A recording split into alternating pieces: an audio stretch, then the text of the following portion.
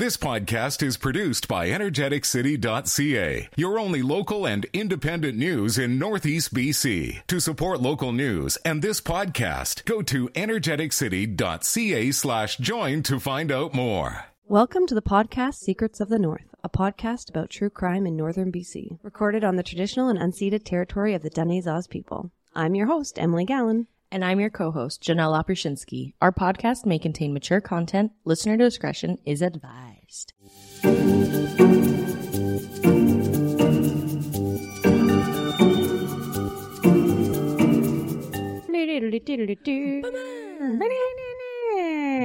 What's up, Janelle? Hey. How you doing? I'm so good. Good. Well, last time we chatted was before Remembrance Day. Yeah. What's going on? I mean, What's been in your butt since then? not a whole bunch. Just, That's unfortunate. yeah, just busy with school and Okay, what are you the taking yucks. again? I am in school for just a little diploma. Business diploma? No, human resource and payroll accounting. Oh, yes. Very applicable, very applied skills. I like this. I love this for you. Yes. Okay. Well, that's cool beans. I have here written in my updates something about you growing up with a serial killer in Leduc, and you must have mentioned this last time. Yeah, so it's not confirmed. Okay. But there is a serial killer. There's just been, in my time growing up in the area of Leduc, a lot of bodies Okay. were like popping up. Tell me the more. one that I remember the most was I had just graduated high school. I think it was 2014 or 2015. Okay. And a female had been found down in a space that we called Whiskey Hill. I'm not too sure like what the actual area was called. That's just what we always called it. You could like go like BMX biking there, Okay. and also like where we all partied and stuff. Yeah, like And- Canadian kids, small towns. Exactly. So it Party was in like the the little bushes. spot where you went and partied, Whiskey Hill, whatever. And there was, of course, like a big burn pit down there, and there was Yeah. a couch, and Yeah. a female was found Oh. on. Like, from what I remember, she was found like on the couch. She was 27 years old. I don't remember her name, unfortunately, but I do remember when I was recently reading it, I just felt really impacted by it because I'm 27 now. So when it happened, I was only 18, but reading back to it and being the same age as her now, it's just like, frick, she was so young. Like, I don't think I recognized that when it happened. And she had signs of like ligature marks on her wrists and ankles, and she had been missing since she was like 16 years old. Oh, God. So there was a large speculation that she had been held in captivity this whole time. Very, I mean, not common. I'd say that's pretty uncommon to actually be abducted and held for a long period of time. Yeah, I mean, it's not like the number one thing that happens, but I can guarantee you right now there's probably like 5 people in captivity in Canada right now, at a minimum. Oh, I've been Not gross to think about. Yeah, and because I was listening to Small Town Dicks, they just did some on involved a kid, so it's just even worse. Barf. And do you find it funny how you kind of relate to different victims, even if it's just like, oh, the same age? Like, I'm the same age, so then you think of, oh, wow, like, that was young. Like, at the time, I thought she was so much older because I was 18, and now you're like, holy shit, like, Yeah, like 27. that's nothing. You've had no life yet. And I think that's exactly it. You really don't think like anyone is young when you're young. Like Yeah. when you're very young, you're like Yeah. everyone is old. Yeah. And then as you get older, you're like, oh no, I'm still so young. I like to relate this to a dresser that I had as a kid. This dresser was so tall. Like, I'm like, this fucking dresser was tall, man. I used to climb on it. I get older and older and older, and it's just, it's not tall at all. It's like Yeah. maybe chest height, like, but you know, I mean, I guess that's just like physics, people growing. I think that's what happens, unfortunately, with us. I mean, I get it. I always think of that with my dad. Like, I remember my dad just being so big when I was little. Yeah. Like, his hands compared to my hands were so big. And like, I'm the same height as my father as an adult. Like, my So dad, he, like, my legit dad was is not a very large man. Like, I mean, He's he's a still short king? taller than me. He's probably like 5'6", 5'7". Shout out Richard, love you Yeah, much. Richard, short king. Yeah, he's definitely just like not got the height. I mean, I tower over my grandparents, and so does he. So like, he's tall for our family. Bless his Yeah. little small heart. When he's next to Trey, Oh, that would be amazing. it's amazing. For listeners, Trey's her husband, and He's quite tall. he's gigantic. Yeah, It's very, amazing. very We tall love man. that. We love that about him. Okay, well, I'm going to take you over to the missing persons corner now, Janelle. Okay. And I'm going to smish, take a little twisty on this because there are missing people in like northern BC or BC right now. But what I did see actually was a public interest warning about a dangerous sex offender. Yeah, so I thought we'd bring that up. I'll post it on Instagram, his photo, and just so everyone else can share it and be aware, it's down in the, I believe, Surrey area, so not close to us, but, still good to know about. Okay, Surrey RCMP actually issued a public interest warning under the Privacy Act of Canada because there is a sex offender who poses a high risk to reoffend in the area of the Lower Mainland. This gentleman's name is Brian Abrosimo, and he was released from prison in November. Today. November 23rd. Today. He was released from prison today in the Lower Mainland, and he's now residing in Surrey. So Brian's 61 years old. He did do a 18-year prison sentence. It was for a laundry list of items. We got sexual assault, kidnapping, unlawful confinement, assault with a weapon, sexual assault with a forcible confinement, and he was placed on a 10-year long-term supervision order, which expires in October 2030. So yes, he's under a supervision order because when you get out of jail, sometimes your sentence isn't finished, right? So then you'll have a parole officer, etc. This is what it sounds like he has. It's obviously bad enough that they're putting this statement out there. I only see them do this with the worst of the worst. Yes, and I do have to say the fact that he served 18 years in prison for sexual assault also just shows like the severity of it because our system does not take sexual assault too seriously when it comes to jail time. No. In my opinion. So we always see those cases and 6 years for 2 rape. years. Yeah. Oh yeah. Sentenced to 6, served 2. Sentenced to 5, served 1. Little things like that always happen.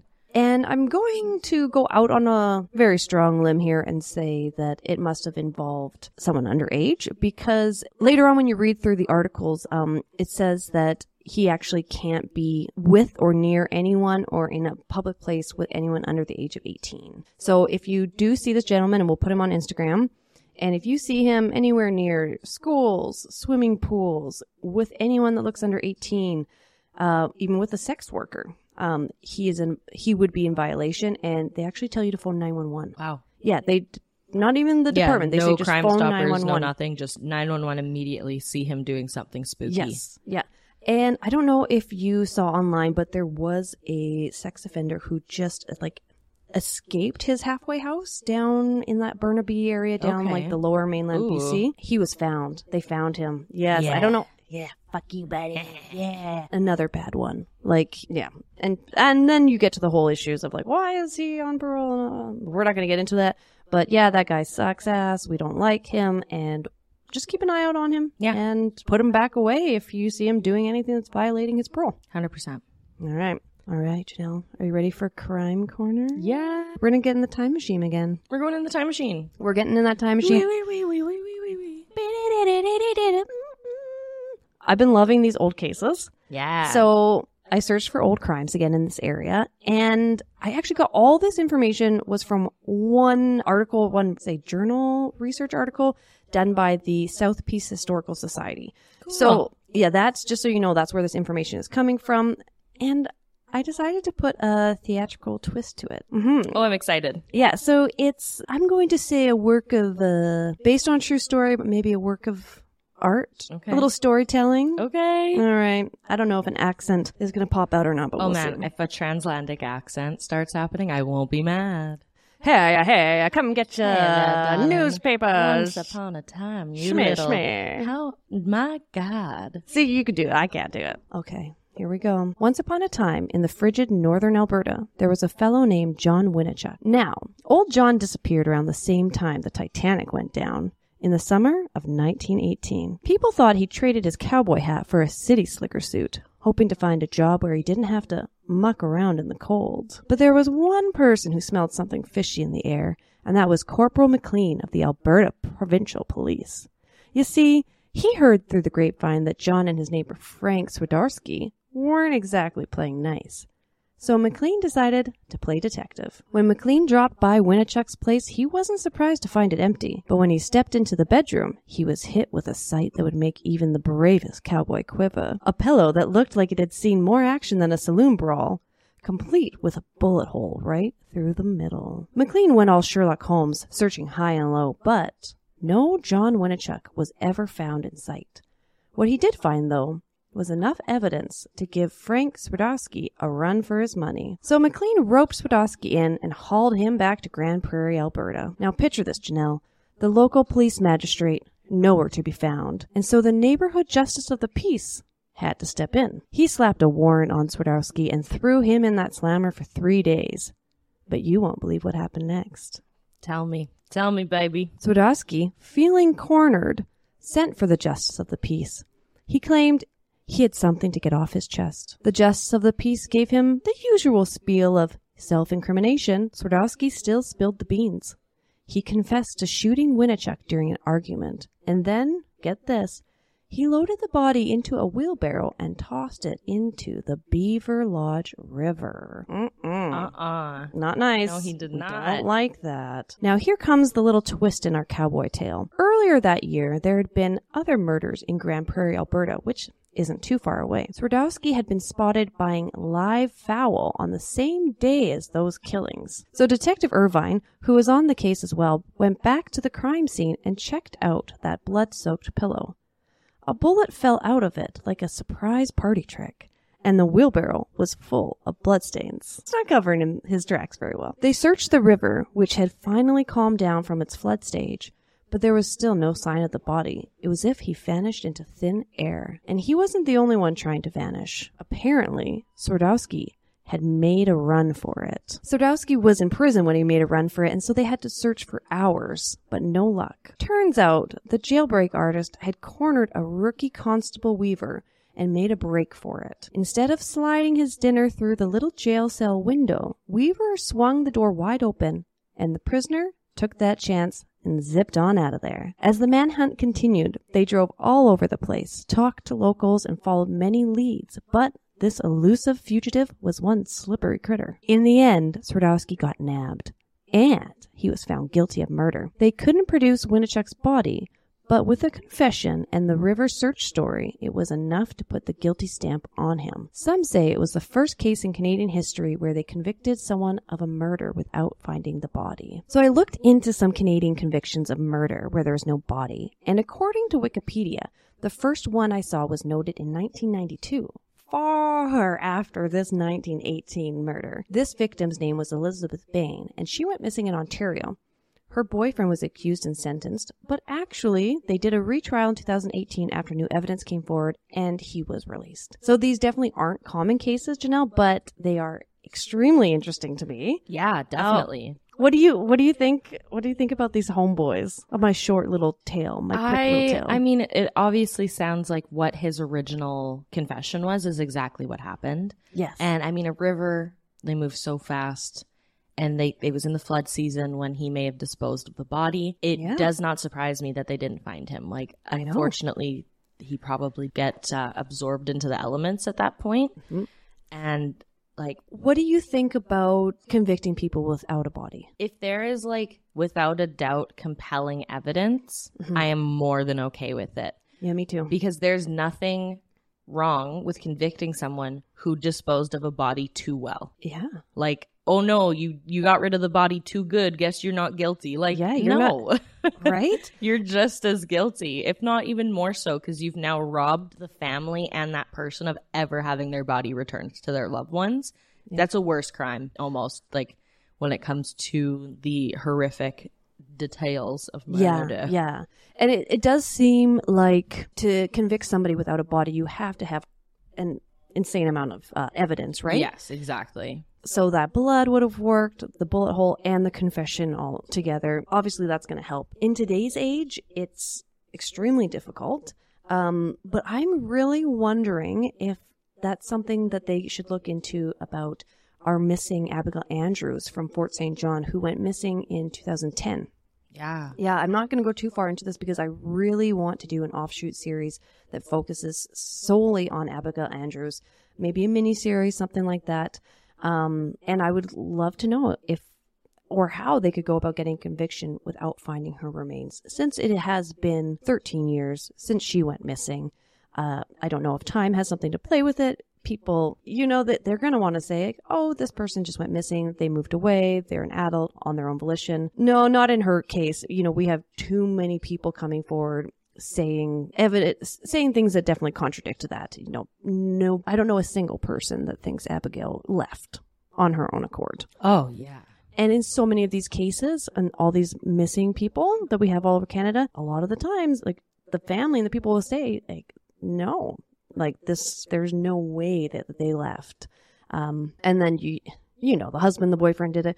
But that frustration, especially when you have, and the police have just one suspect honed in on, and they just have no body. And so for whatever reason, maybe they don't have enough circumstantial or enough evidence even to bring it forward. Yeah. She wild, Yeah, she crazy out there. She cray out there. Well, let's hear a word from our crazy sponsors before you can spook me out a little bit. Love it. All right.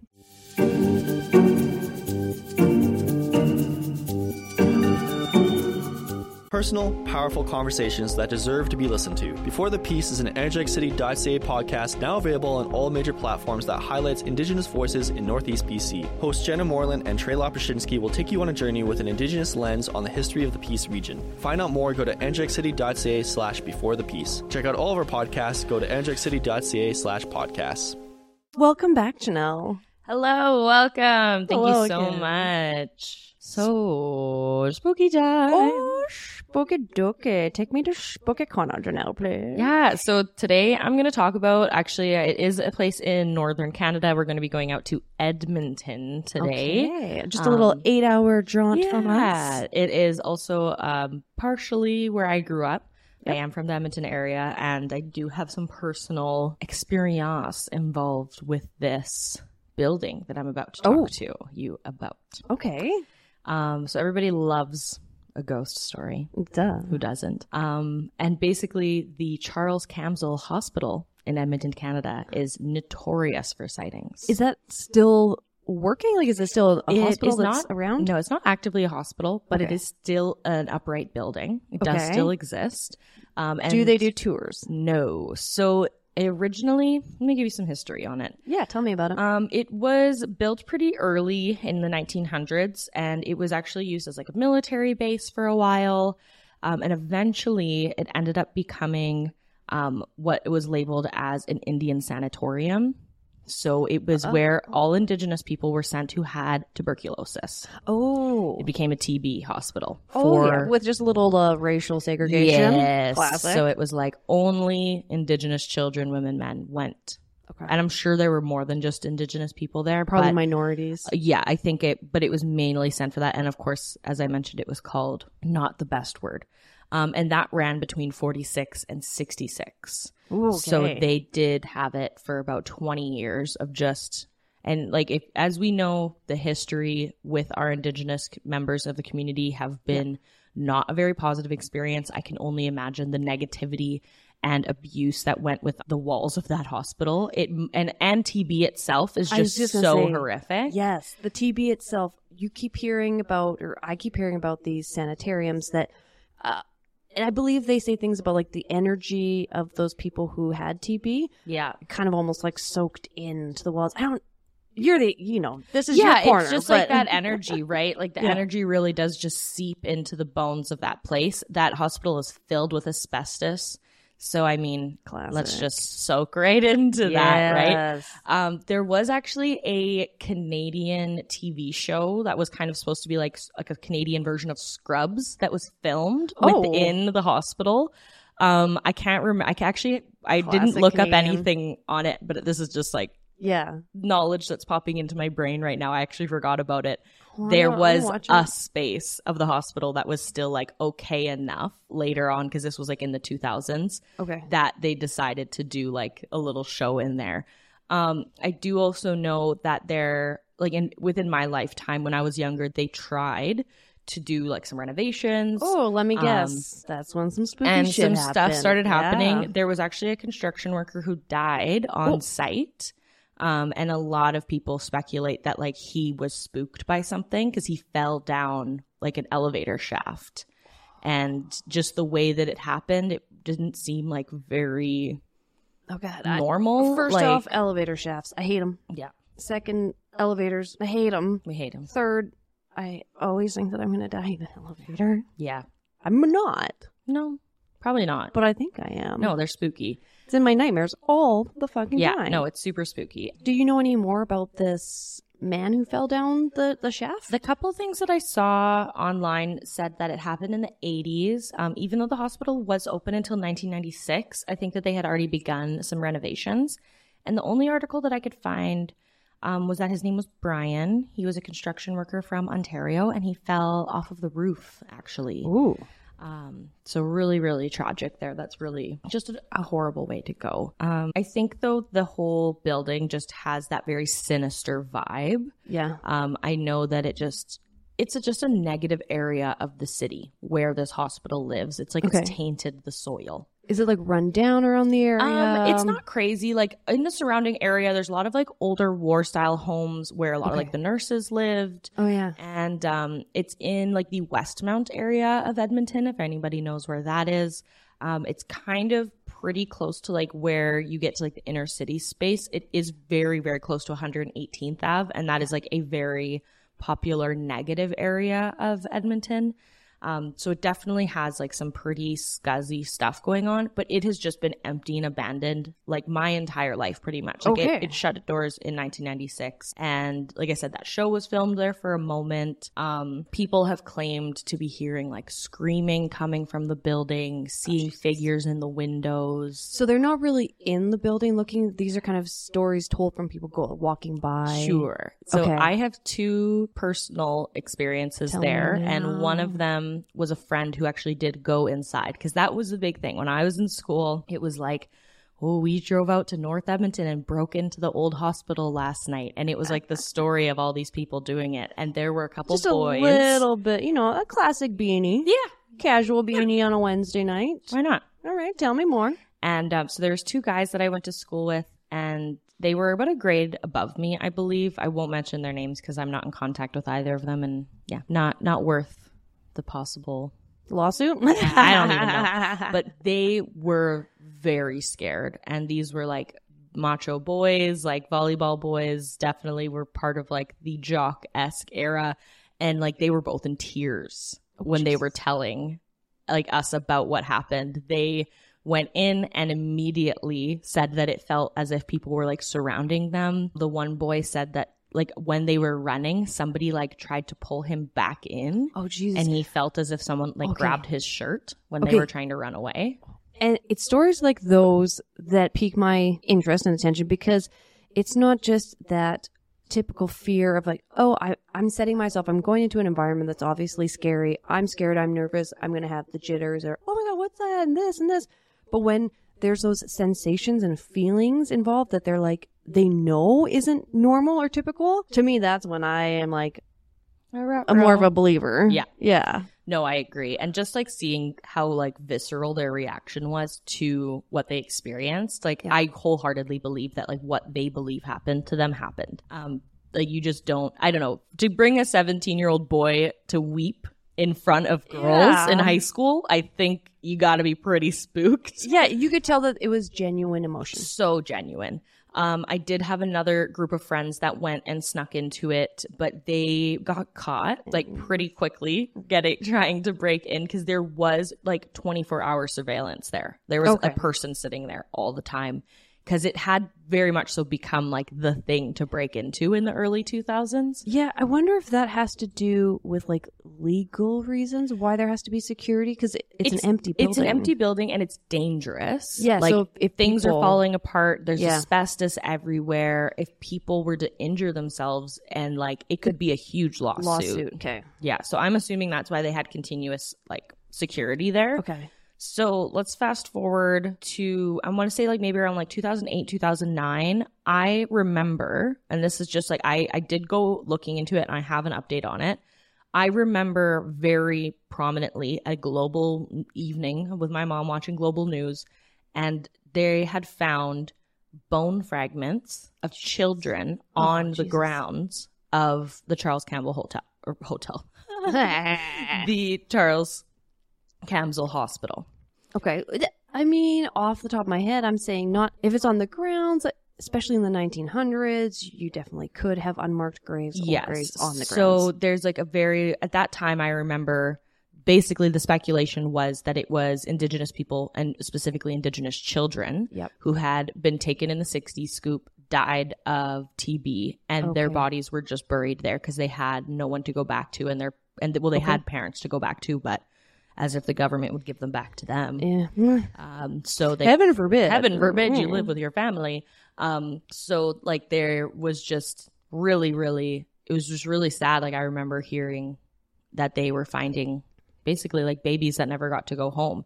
And I remember like when all of the stories in the last few years started coming out about the remains at like all the residential schools. Yes, like and Cranbrook, how Kamloops. shocked people were. I was like, we knew this. Like we knew. Like why are you shocked? And all these people who are just ignorant to it just like blow me away. But I did do some research. I was trying to see if that was real at the hospital. I cannot find anything now that says remains were found. In 2021, there was another dig up, and there was like a CBC article that I found that it said in October of 2021 there were no remains found on the grounds of the Charles Camsell Hospital. Why do I keep wanting to say hotel? And what's it called again? The Charles Camsell Hospital. Okay. So in 2021, they said that they did not find any remains, but is that a second dig? Or were they mistaken when it originally happened? Because I have a very strong memory of being a youth, for sure. I was definitely when this happened. Like, but by maybe 10 to 14 years old, I remember watching a news thing saying that they found bodies at that hospital. Let's dig into that some more. That'd be interesting to figure out, because it does say, I mean, I see here something about a mass grave when I'm just kind of like looking online, but then also it says, yes, no remains uncovered at the former site. It's very like wishy-washy, because I do very much so remember them being like this mass grave was found, but now in 2021 they're like, no, it's not there. But does that just mean that they didn't find conspiracy? Yeah, like did they just not find more, or were they like rechecking, or were they literally just wanting to cover it all up? Okay, I mean, I'm hooked. So most recently, I actually had a friend just work at the work site. Okay, like are they rebuilding hospital. it? So they are in the middle of restructuring it. Okay. To make it into apartments. Oh, God. So it has, last I saw when I was in Edmonton, it has a end date, I think of 2026 or 2027. Of being built into low-income housing. They're like, we don't want to put the rich people in the spooky apartments. So all of the people who are already struggling, here's some free roommates. Yeah. Some free roommates, classic. So yeah, yucky. Rent-free, baby. Yucky. So I had a friend, she works for a construction company, and I think they were putting some cement down or something like that. And she does the part where she, like, when they dig the hole, she does the measuring in the hole, make sure it's, like, deep enough, all that good stuff.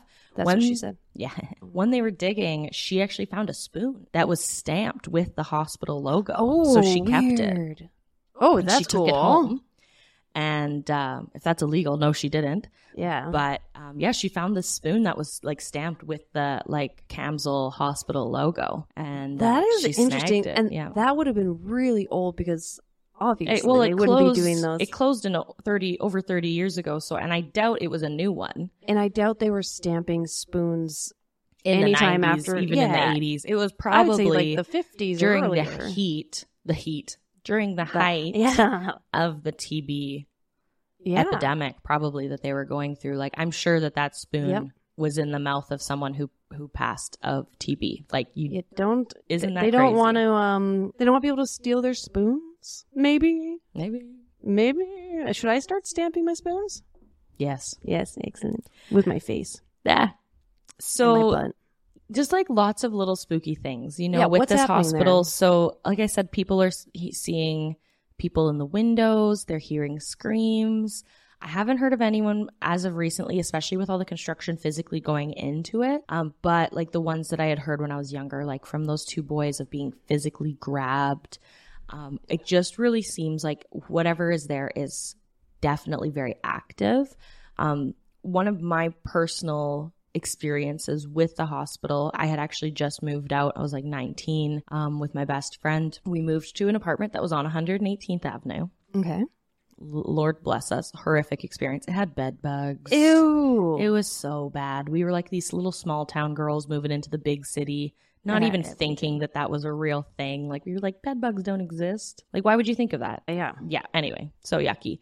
So just already the apartment from hell. We have a friend over one day and they're more knowledgeable of this side of the city. Like I'd never been that north in Edmonton before I moved there. Like, why would I? And we're out, we have this big bay window and we're looking out and he goes, oh shit, you can see the old Alberta Hospital from your front window. And I was like, excuse me? And he's like, yeah, that building right there, that's the Camsell Hospital. And I had never been there. Okay. I had heard about my friends going. I didn't drive till I was later, so I never got to go on those high school excursions. I'm very glad I didn't go when my friends got caught. Yeah.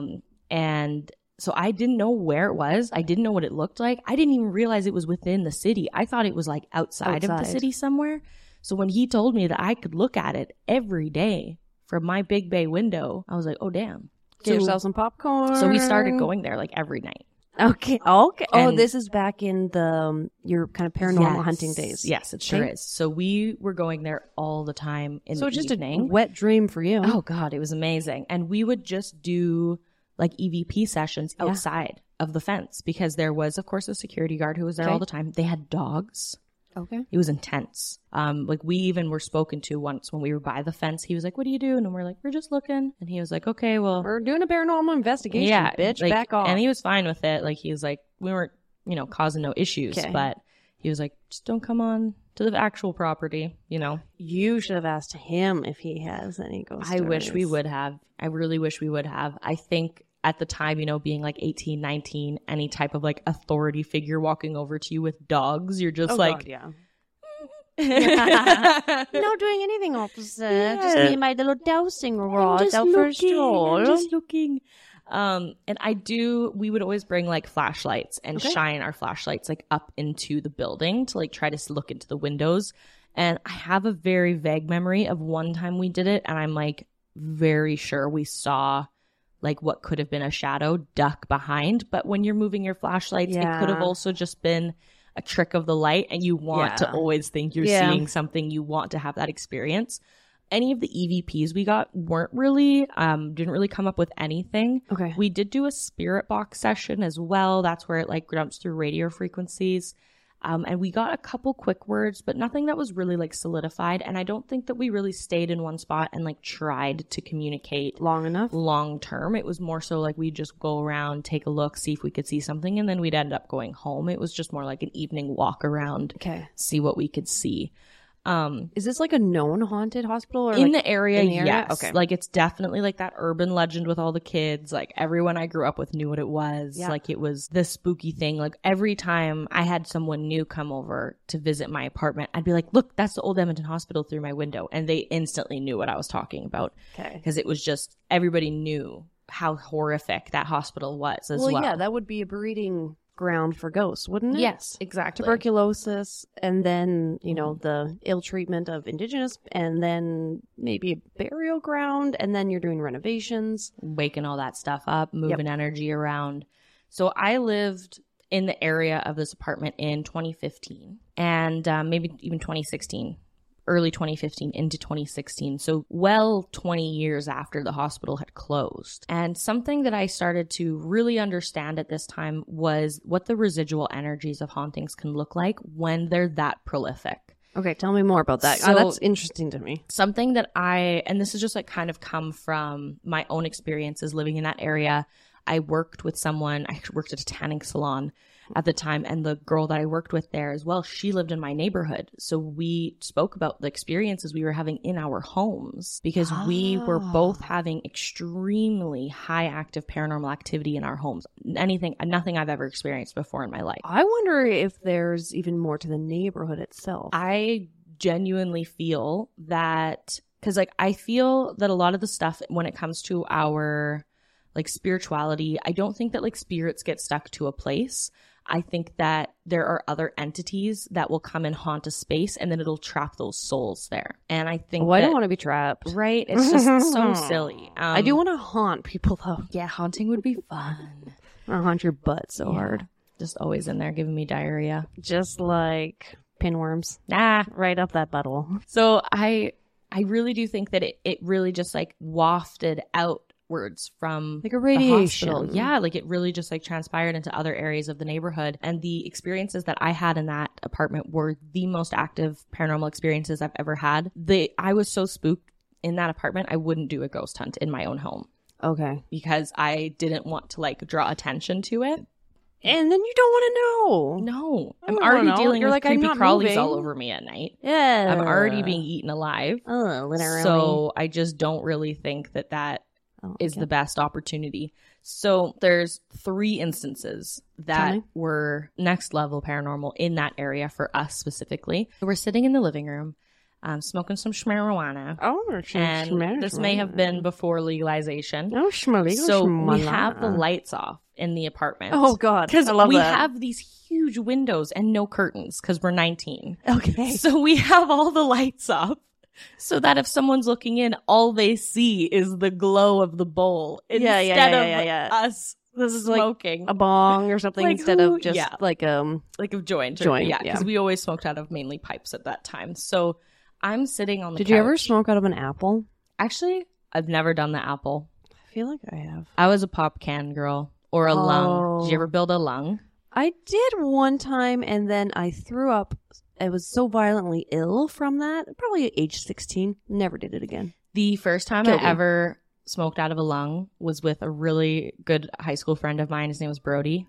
And shout out Brody. Shout out to Broads. And we were like, this weed is laced. Yeah. We were so fucked from that lung. It was unreal. I had smoked quite a bit before that. And like he had definitely smoked before that too. And we were both like, what the fuck are we smoking? But do you think that it had anything to do with what you're going to tell me next? Like being on Shmar, right? Like we're already kind of feeling a little whatever. Well, tell me what happens next. So we're sitting in the dark. Okay. I'm in the living room. Okay. My best friend is on one couch. I'm on another. We had couches that made a little, corner divot. Love it. And then my partner at the time and a friend of ours were in the window at the kitchen smoking, blowing the smoke out the window. Mm-hmm. And that window was behind us where we were on the couches. We're all chilling in the dark. They're smoking. We're having a laugh. I think the TV might have been on. Maybe some Friends playing in the background. Right? Yeah. Reruns. Rip Matthew Perry. Yeah. So yeah, we're just like chilling. The light turned on. Like we're all just smoking, and like our light switches were like those thick ones, you can like feel it flip. Yes. We heard the flip, and the light was just on in the hallway and into the kitchen where the boys that's were. I can picture the exact sort of switch you're talking about. It's like where you can, you hear it go up. Yeah. Because they're old. And you could hear it go down. Yeah. So they're all probably off. from the 80s or something. Yeah. Okay. So they're all off, and we heard it flip up, and the light came on. Like, so spooky. I don't like it at all. We were all like, what just happened? That was so odd. Another experience that we had, the 3 roommates that there's 3 of us who lived there. So my 2 other roommates and we were going to go to a movie one night, and our one roommate was just so bad with leaving like the cupboard drawer open all the time. Like if they went into a cubby, they just left it open. Yeah. And so my one roommate, Alyssa, she was the last one in the apartment. I was working, so I just met them at the movie theater, and then she took our other roomie, and they all went, whatever. We get home all together. When we got home, every cupboard and every drawer was open. No. And I'm Alyssa, out. I'm burning it down. And I'm Alyssa moving. was pissed because she was like, stop leaving the freaking door open. And she's like slamming them all shut. But then we both go, buddy, you were the last one home. Oh. And it all set into us that like, there's no way any of us had done that. Was anything taken or stolen? Do you think? No. Okay, so no like robbery type. That was our first thought as well, because we did unfortunately have like a lot of inner city people sleep in the hallways of our home. There had been people broken into in the apartment like 3 doors down from us. So at first, when we realized that it wasn't them that left the doors open, we were like, oh, we might have just gotten robbed. Yeah. But what are you robbing? Our dishes? Yeah. Like that was all that was touched, was just the cupboard doors and stuff were just like, boof, I open. don't love it. No. I do have, I'll save mine for another day, But I do have also a personal ghost story. Oh, but I do have a personal ghost story that has to do with lights. Oh, yeah. Spooky. Yeah, I'll save that spook for another time. So yeah, just living in that area was negative. Okay. The energy of that area of the city is super negative. The girlfriend that, like I said, I worked with her at the tanning salon. She was experiencing similar things in her home, light activity, things moving, possible like poltergeist activity. And I think it really is just like the heightened sense of like dread and horrificness that happened in that area of the city that just like gives off those negative energies, and it wafts itself. Like I could see the hospital from where I live, so I know I was close enough that I do believe what was in my building was from that space. And like you said, a lot of the surrounding buildings would have been for like the nurses, etc. So a lot of old architecture that's still in the area. Hugely. So that could be part of it too. So it's not just the hospital, but it's what's happening in the homes around it. Spooky. So spooky. Are you going to go back? No. Okay. I mean, I did talk with my friend who I did paranormal investigating with, Devin. Love you to bits and pieces. Shout out, Devin. Shout out to your butt. I'd love to have the opportunity to go in there when it's an apartment. Like if we could find someone who's living there and willing Airbnb to allow us that to come shit. in, wouldn't that be just like next level? Have you seen the new Netflix series? Oh God, I can't remember. Living with the Dead or the. Oh, I think I know exactly what you're talking about. I'm pretty sure I saw that on Netflix. Yeah, it's a group of. I love it because it's a group of queer people. Yeah, So, yeah. It's literally like it's like Queer Eye for the ghosts. Yes, it's done. It's produced by the same people that produce Queer Eye. Yeah, and it's like 5 different members of the queer community, and they all have like 5 different specialties. Yes. For all of the different paranormal things. And I think like a lot of their focus is like helping the people who actually like live in the homes that are going through that stuff. So it's not only just like doing some spooky hokey pokey stuff. It's like emotional aid as well for the people who feel like they're living in torment. Yeah, and that's literally what like I thought it was too, and I think they really tried to hone in on that. They're like, we're not here just to like make a buck. They're like, we want to try and figure this out for you so that we can help your life be better. Yeah. And they fully believe everybody, and it was really good. So, yeah, I'm excited to watch it for sure. I would Airbnb a spooky fucking apartment with you any day, my friend. Oh man, that would be so much fun. I would love to sleep in like a really haunted place. I am going to Palm Springs in 2 weeks with my friend Jenna. Shout out, Jenna. Shout out to your butthole. And there is a jail that you can actually spend the night in. That's cool. I know. And if I was going for more than 3 nights, you would. I would definitely do that. Yeah. No, I get it.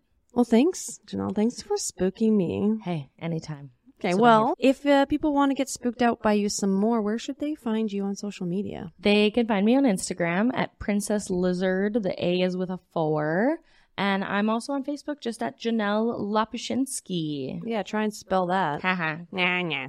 Well, you guys can find me at E_G on Instagram, and you can find our podcast at Instagram, on Instagram at Secrets of the North _podcast, where we share our spooks and our, what rhymes with spooks? Pooks? Poops. Our poops and our spooks? Our spooks and our spokes. Our spokes and our pokes. Nah. Butthole. Nah.